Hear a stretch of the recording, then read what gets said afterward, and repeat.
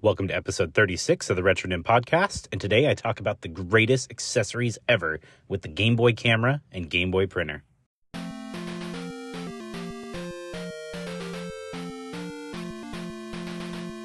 Today I'm not going to talk about just one single experience, but two, but they're kind of like joined together, and that would be the Game Boy camera and the Game Boy printer.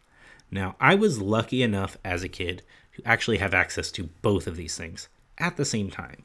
Let's start with the camera first. The Game Boy camera came out in I think 1998, 1999, and it was definitely a weird experience because digital cameras weren't necessarily a thing as far as I knew at this time.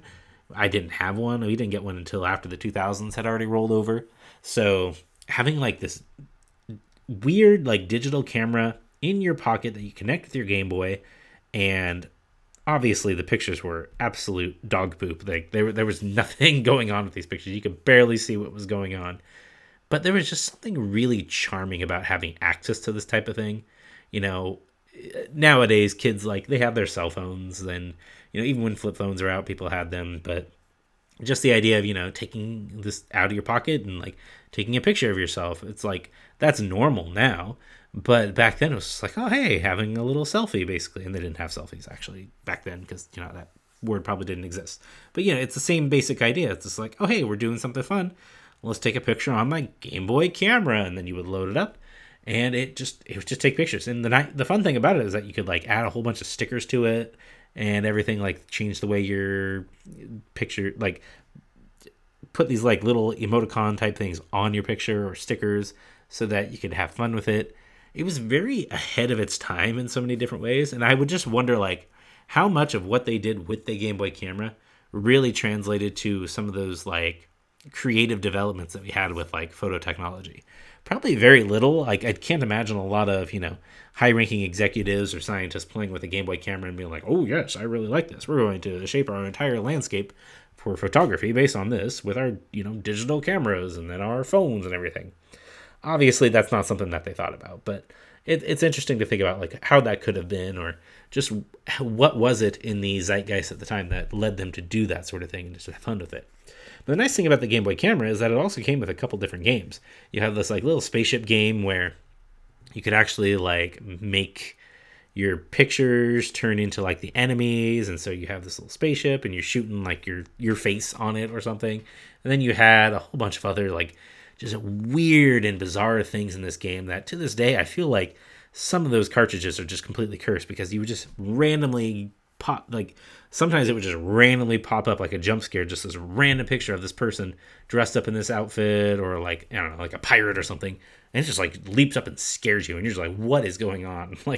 This entire Game Boy camera thing was cursed, and that was the fun of it. So a couple little technical things about it, I was reading about this and I found it very fascinating. So the Game Boy camera is essentially a 128 by 112 pixel CMOS sensor. I don't know what that means. And it can capture 256 levels of grayscale, but the Game Boy system screen could only display 4 of these at a time. So obviously, you're not getting a whole lot of detail on there. The camera plugged into the Game Boy's cartridge slot and rotated 180 degrees from back to front, enabling both selfie and outward-facing shots. And it even had a built-in memory capable of storing 30 pictures. 30 pictures! Just thinking back to the time where you have an internal memory of I don't know, a couple megabytes. I know that even one of our digital cameras, not too many years after that, it was capable of 50 pictures, maybe 150 pictures, and you're just whoa, there's so many pictures on that. And it's I grew up, like I said in previous episodes, in North Idaho, where everything is 10 to 20 years in the past. So I remember actually, going and getting film developed on my own personal camera that I got from my parents, and just what a hassle that was. So once you finally got a digital camera, obviously with the Game Boy camera, I was all in on that. So that leads me to the second accessory here, because you can't really call the Game Boy camera a game. It's more of an accessory. But the second accessory was a little bit more versatile in that it could actually have a variety of different uses, and that would be the Game Boy printer.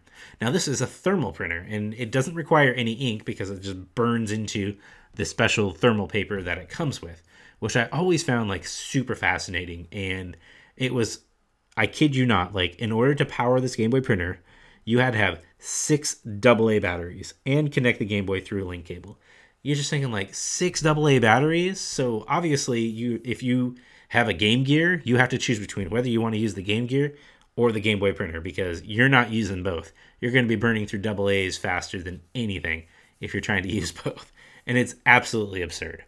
And then it would connect to the link cable, and you could just choose if you're using the Game Boy camera, for example, you could choose which pictures that you wanted to print out. And obviously, it being thermal paper, it's going to, start fading out after a couple years of use. I would be shocked if anybody still has any like surviving Game Boy printer pictures at this point. But the images that you can make, it was like 160 DPI images that are 1.9 inches wide with a variable length. So decent enough to where you could see a little bit of detail, but not a lot. The fun thing about this is that these types of like small thermal printers are actually coming back in vogue. I actually bought one within the last few months that connects to my phone, and it actually prints out like black and white pictures and everything in the exact same way on this thermal paper, and it works as stickers, just like how the paper on the Game Boy printer worked. So it is really interesting to think about, like, wow, the more technology changes, the more it stays the same. And you have to wonder, like, are these people just nostalgic for the Game Boy printer, or is this just a cost-effective way of people to put like different stickers on their lunch boxes or whatnot? I don't know. Or the water bottles, I guess, because that's where I saw the majority of the pictures. But it's just really cool technology. I love thermal paper. I know it's not like long lasting, but I really like it. And the fact that it's like, stickers basically that you can have, it's really cool. So, I mean, that's really all I have to say about these two. They were just really ahead of their time, and like it almost like it predicted the future. And even apparently in the 2002 Guinness World Record, the Game Boy camera, it was considered the world's smallest digital camera at that time. So that's something.